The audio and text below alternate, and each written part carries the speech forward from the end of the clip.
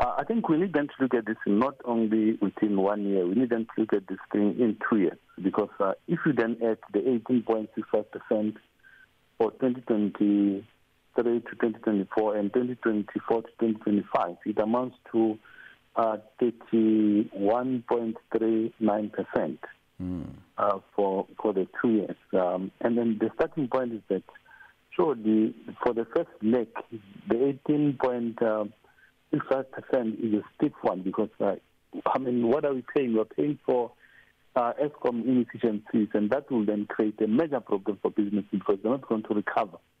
That it increases the cost of doing business, despite the fact that they continue to lose revenue because of blackouts and load shedding. And that's part of the problem, that this increase is so steep. And it has a major implication for employment, investment, and even doing business within the country. So that's the first point. Secondly,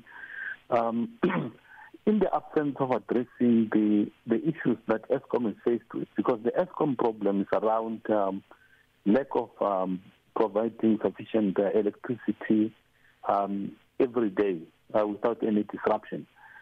Secondly, we are in a sense paying for the Eskom debt and the non-payment of municipalities and various other institutions, and that's part of the problem, because it is within that context of the efficiencies that we are paying for this thing. And surely, with the current employment declining in the country, the economy is not recovering at all, and there's lack of confidence and lack of infrastructure projects in the country. So these are some of the broader issues that basically they're going to increase the cost of doing business, and businesses will continue then to suffer, including even the household, because they need them to pay for those hikes.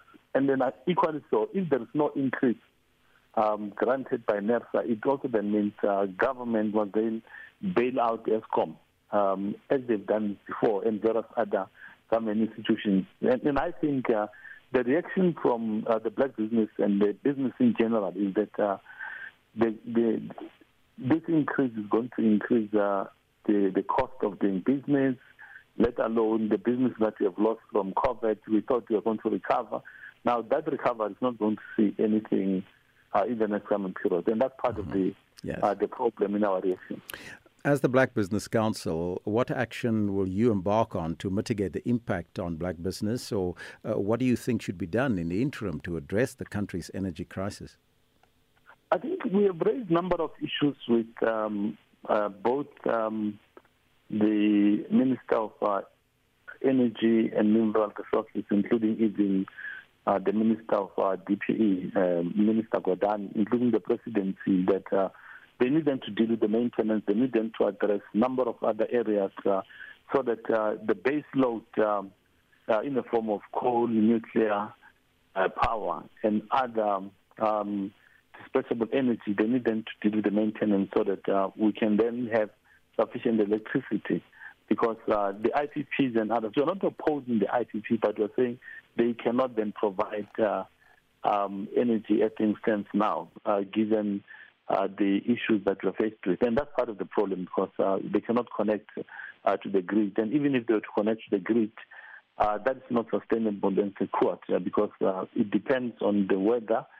If it's wind, if there's no wind, you don't have electricity. If you don't have the sun, and even if we were to store that, the max on global trends is 5 hours, not more than that. And now these are some of the issues that, from our point of view, is that we'll be engaging further with the relevant authorities, then to look at how do they caution businesses as a result of this increase, including even ordinary workers that are employed in various sectors of the economy, because increase in the tariffs, it will basically increase the cost of transport, the question of a